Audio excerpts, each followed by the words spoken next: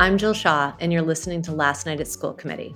Ross Wilson and I are here to summarize for you what happened last night during the Boston Public Schools School Committee meeting. What happens at each school committee meeting has significant implications for our students and our city, and this podcast shines a light on the decisions our leaders are making. Good morning, Ross. Good morning, Jill. How are you? I'm great. How are you doing? Doing well. Jill, last night's meeting lasted about 5.5 hours. And the school committee agenda, I was expecting a lot of conversation and probably like a 7-hour meeting, but it was only 5.5 hours.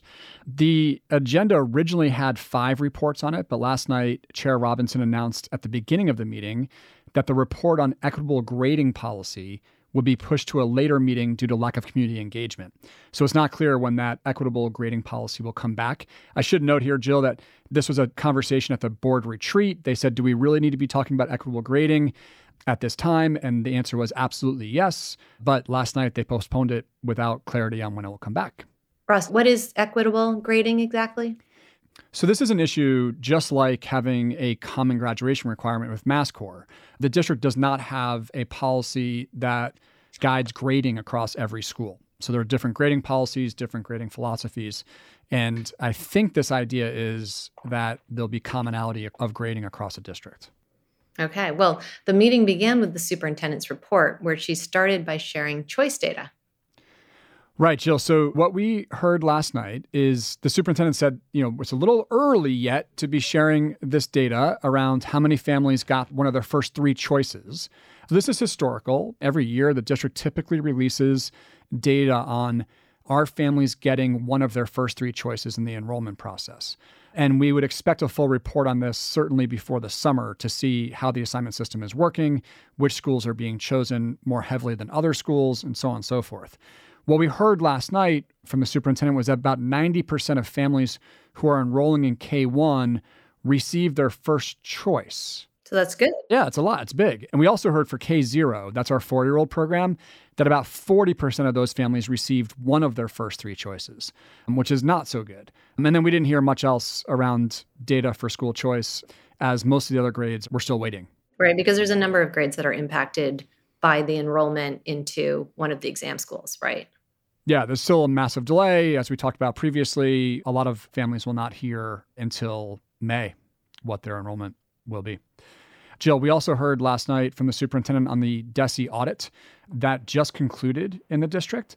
And the superintendent said that we should receive a report, or a report should be written by early to mid-May. So that's the first time we heard about a timeline on that decision. And, it'd be interesting to see what the report says. We also heard about safety in schools. And the superintendent noted that she is establishing regular meetings with the Boston Police Department to review and share data with one another. This is something that I thought was happening already and kind of took me by surprise that this is just starting, because you would hope that all city departments are sharing information with each other on a regular basis as part of the mayor's cabinet and leadership team.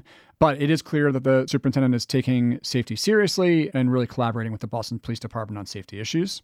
Based on testimony last night, it sounds like something needs to be amped up in order for parents and families and kids to feel safer 100% of the time.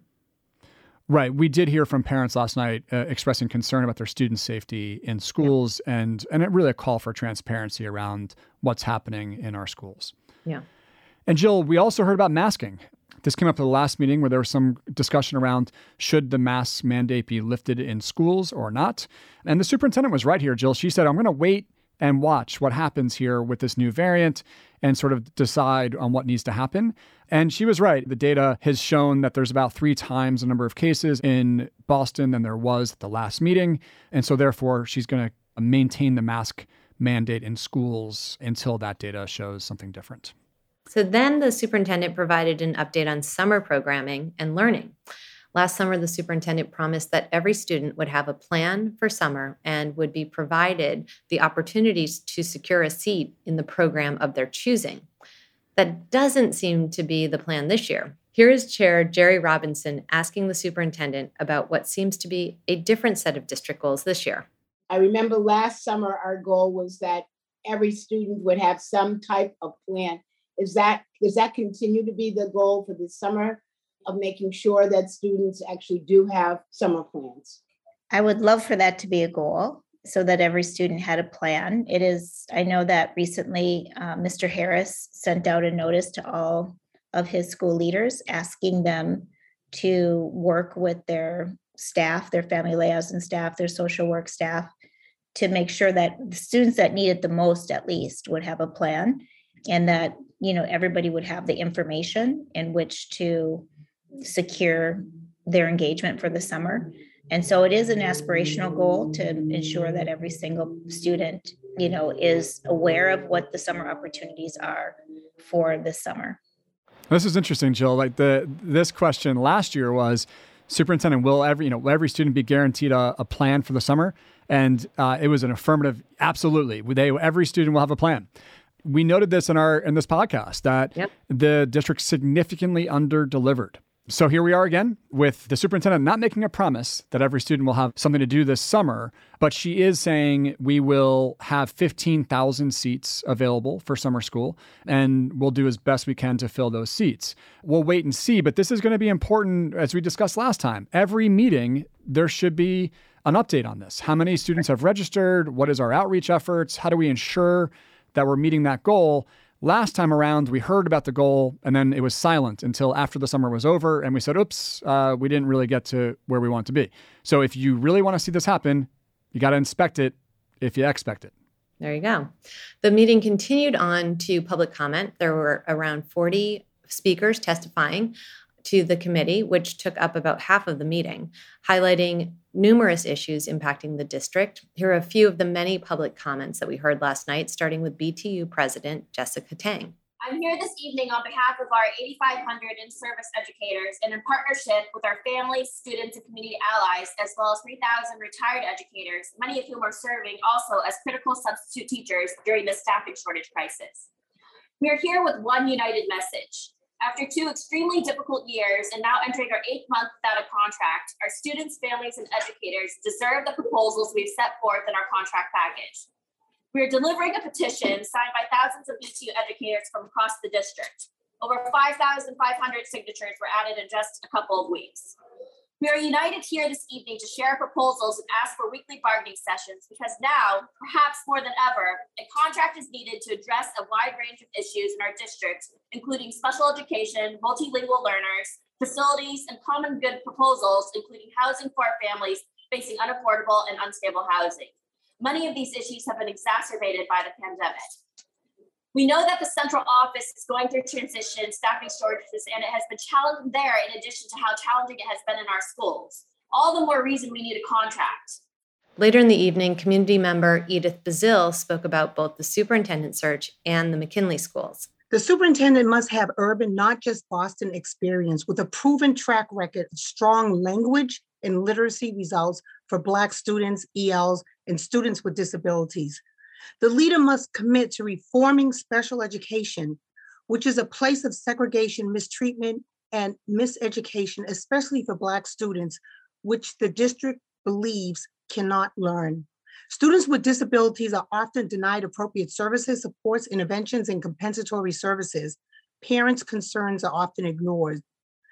BPS needs a student and parent-centered, empathic listener committed to tearing down silos of special education, a department which overtly resists hiring highly qualified Black professionals. A leader who understands inclusion is not a privilege. It is a right, just as all citizens have a right to fully participate in society.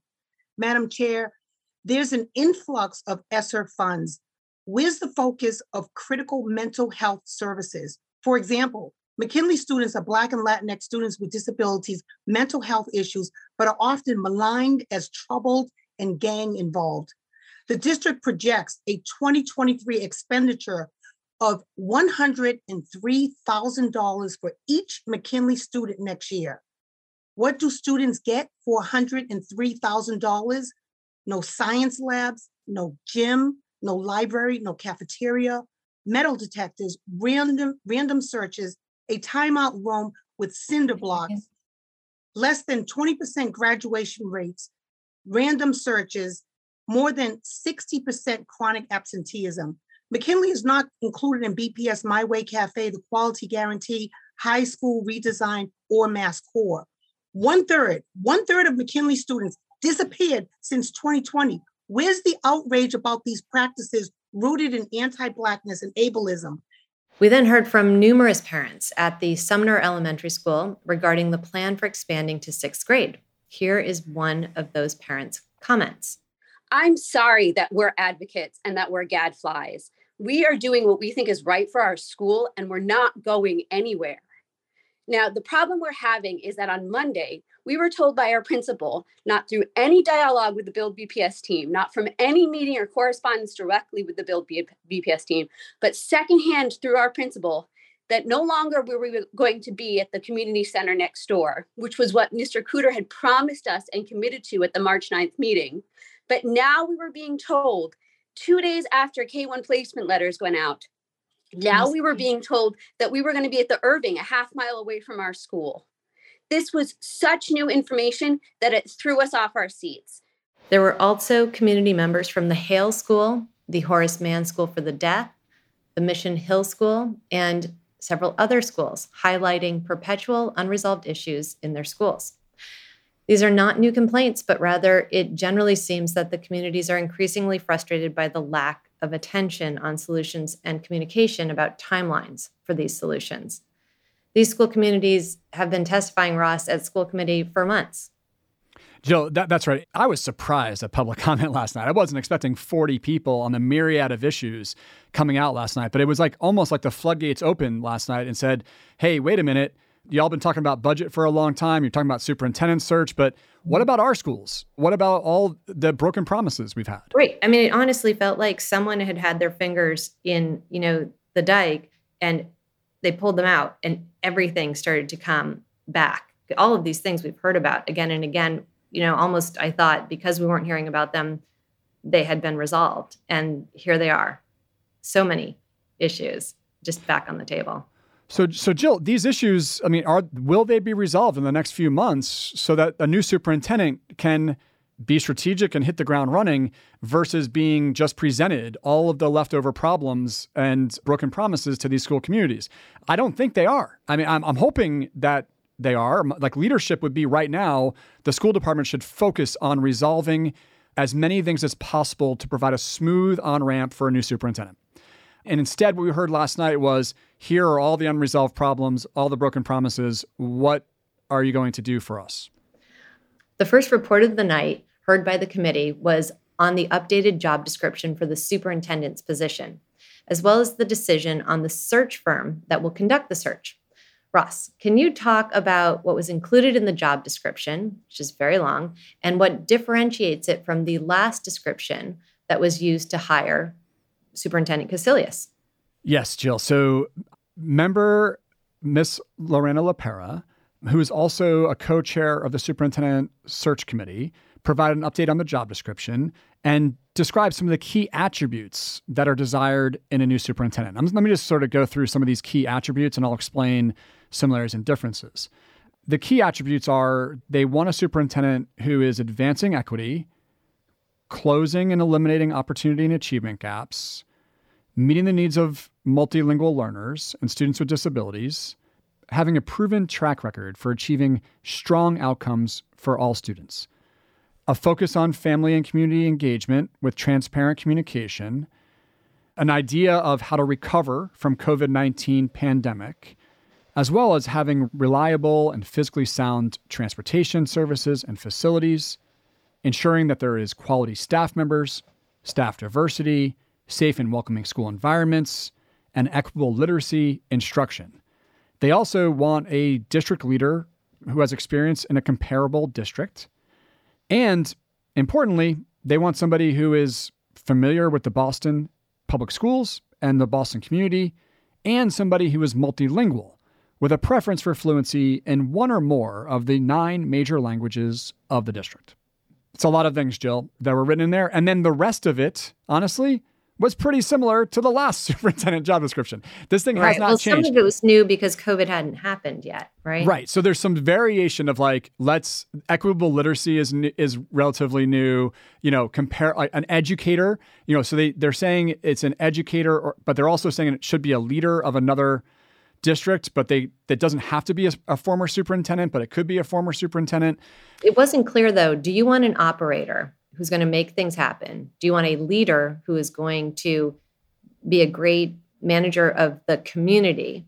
Do you want someone who is good at hiring so that they have a team underneath him or her to execute well? Like what exactly are we looking for? This is everything. We've heard in different contexts that the committee does not want somebody who is going to do another 100-day listening tour, that they want somebody with familiarity of Boston and just hit the ground running. My question is, hit the ground running doing what?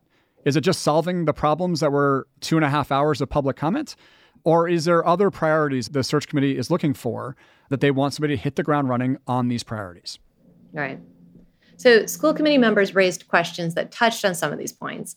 School committee member Mr. Cardet Hernandez raised this point about the job description and how complicated it seemed. I am naming this because it's like the elephant possibly in the room, but this is like an incredibly big job with a pretty complex set of skills that a person would require in order to meet all of this. A unicorn, one could say. So I'm just sort of saying it because it's worth naming. On first blush, it reads as 2 jobs, 2 different people possibly. This is less of a question and just more of a comment that we want to bring someone in who we also want to see win. And we have to create the conditions for that to happen, but also a description of a job that would allow them to also achieve success as well. So Jill, the conversation we heard last night did not include any discussion about the school committee goals and priorities that was raised a few weeks ago at their retreat. They said at the retreat, we got to be clear about what our goals and priorities are. There was disagreement from the school committee members about what those goals and priorities should be. They never revisited that conversation. And now we have this job description that is just a yes and job description. It's literally taking every attribute and throwing it in a document and just saying, here you go. That's what it is. And literally, Jill, if we're hiring for everything, we're hiring for nothing. School committee member Lorena LaPera then provided an update on the search firm that was chosen by the search committee. Ross, can you talk a little bit about the search firm and why they were chosen? Sure, Jill. So there was a number of firms that put in for the RFP, and we can post a grid to our blog so you can see sort of all the search firms. And they were all ranked on different attributes. And the majority of them were rated, sort of advantaged or highly advantaged in this ranking. And they were all kind of around the same cost. Now, remember, Jill, we are trying to hire somebody with familiarity of Boston, who's maybe been an educator in Boston before, has strong knowledge of the Boston community. So lo and behold, the committee came forward and said, we want to hire a firm from Austin, Texas. And this firm is called One Fourth Consulting, LLC, JG Consulting. This is a small firm. There's a few people that work in it. They've done some searches for the Austin school superintendent and some other searches. I think they did one in Vermont, or they're currently doing one in Vermont for diversity, equity, and inclusion.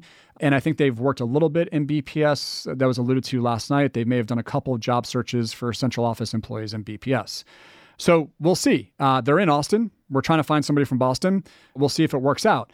But it seems odd that we would hire a firm from so far away if the person we're looking for is somewhere around here. I would say, Jill, that this firm is a superintendent search firm. We've seen a lot of them. There's a lot of them out there. There's also a lot of other different types of firms. We talked about this in a previous podcast. If we're looking for somebody non-traditional, you would see maybe a non-traditional search firm. This is a very traditional school superintendent, school leader search firm. We should expect the same results that we've had before whenever we've used a very similar firm. All right. So potentially they'll cast a wide net across the country, and that doesn't really end us up with someone from Boston. Maybe from Austin. Maybe Austin versus Boston. The committee then heard a report on the updated facilities repair plan, specifically for the Blackstone School and the Otis Elementary School. That's right, Jill. This is an updated and revised facilities repair plan to use funding from the Massachusetts School Building Authority. So this is a big deal, Jill. This is sort of like, hey, which new buildings do we want to build in Boston to have MSBA funding used for, right? Now, let me just revisit some of the projects that have been done using this MSBA funding. Orchard Gardens, that was probably over a decade ago. And then we had the Dearborn School, was built using MSBA funding. And then currently the Boston Arts Academy, the Upper Quincy School, and the Carter School are all being constructed. So we've had two, Orchard Gardens and Dearborn complete. The Boston Arts Academy is almost complete.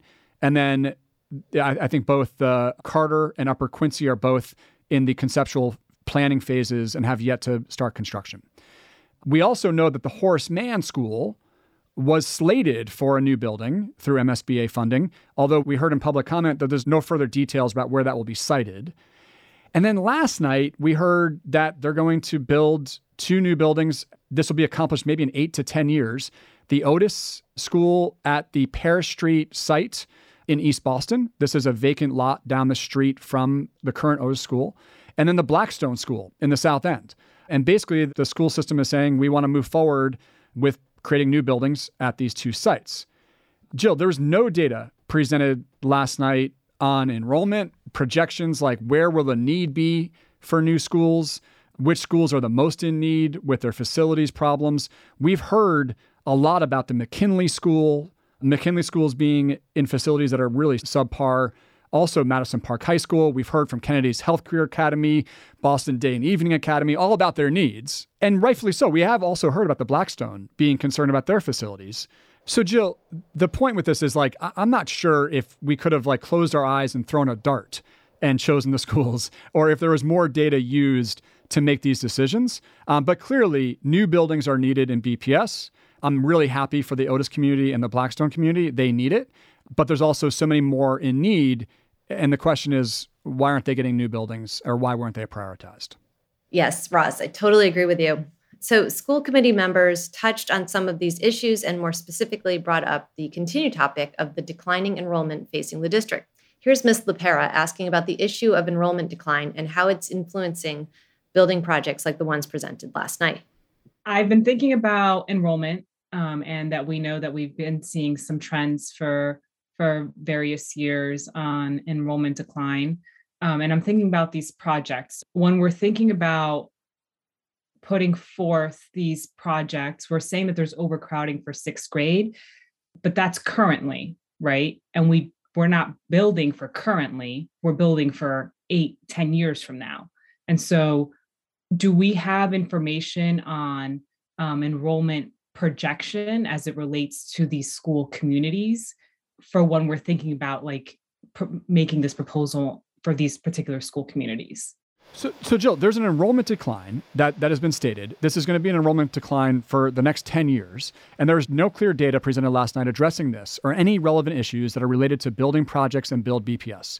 How can we decide on these two schools when the data is not guiding the decision-making? This is adding to just further distrust of the district and lack of transparency. Well, and there's a lack of prioritization as well, right? To your earlier point about how did they decide these two schools when there are so many schools that need to be cared for and so many communities testifying around the need. Of course, you can't do everything first, but it might be helpful to the community to understand how the prioritization is working and how they're making decisions on these new projects. Absolutely. I just want to be clear, the Otis School and the Blackstone absolutely deserve new buildings, and rightfully so, and so does so many other schools. It's more just about a call for transparency.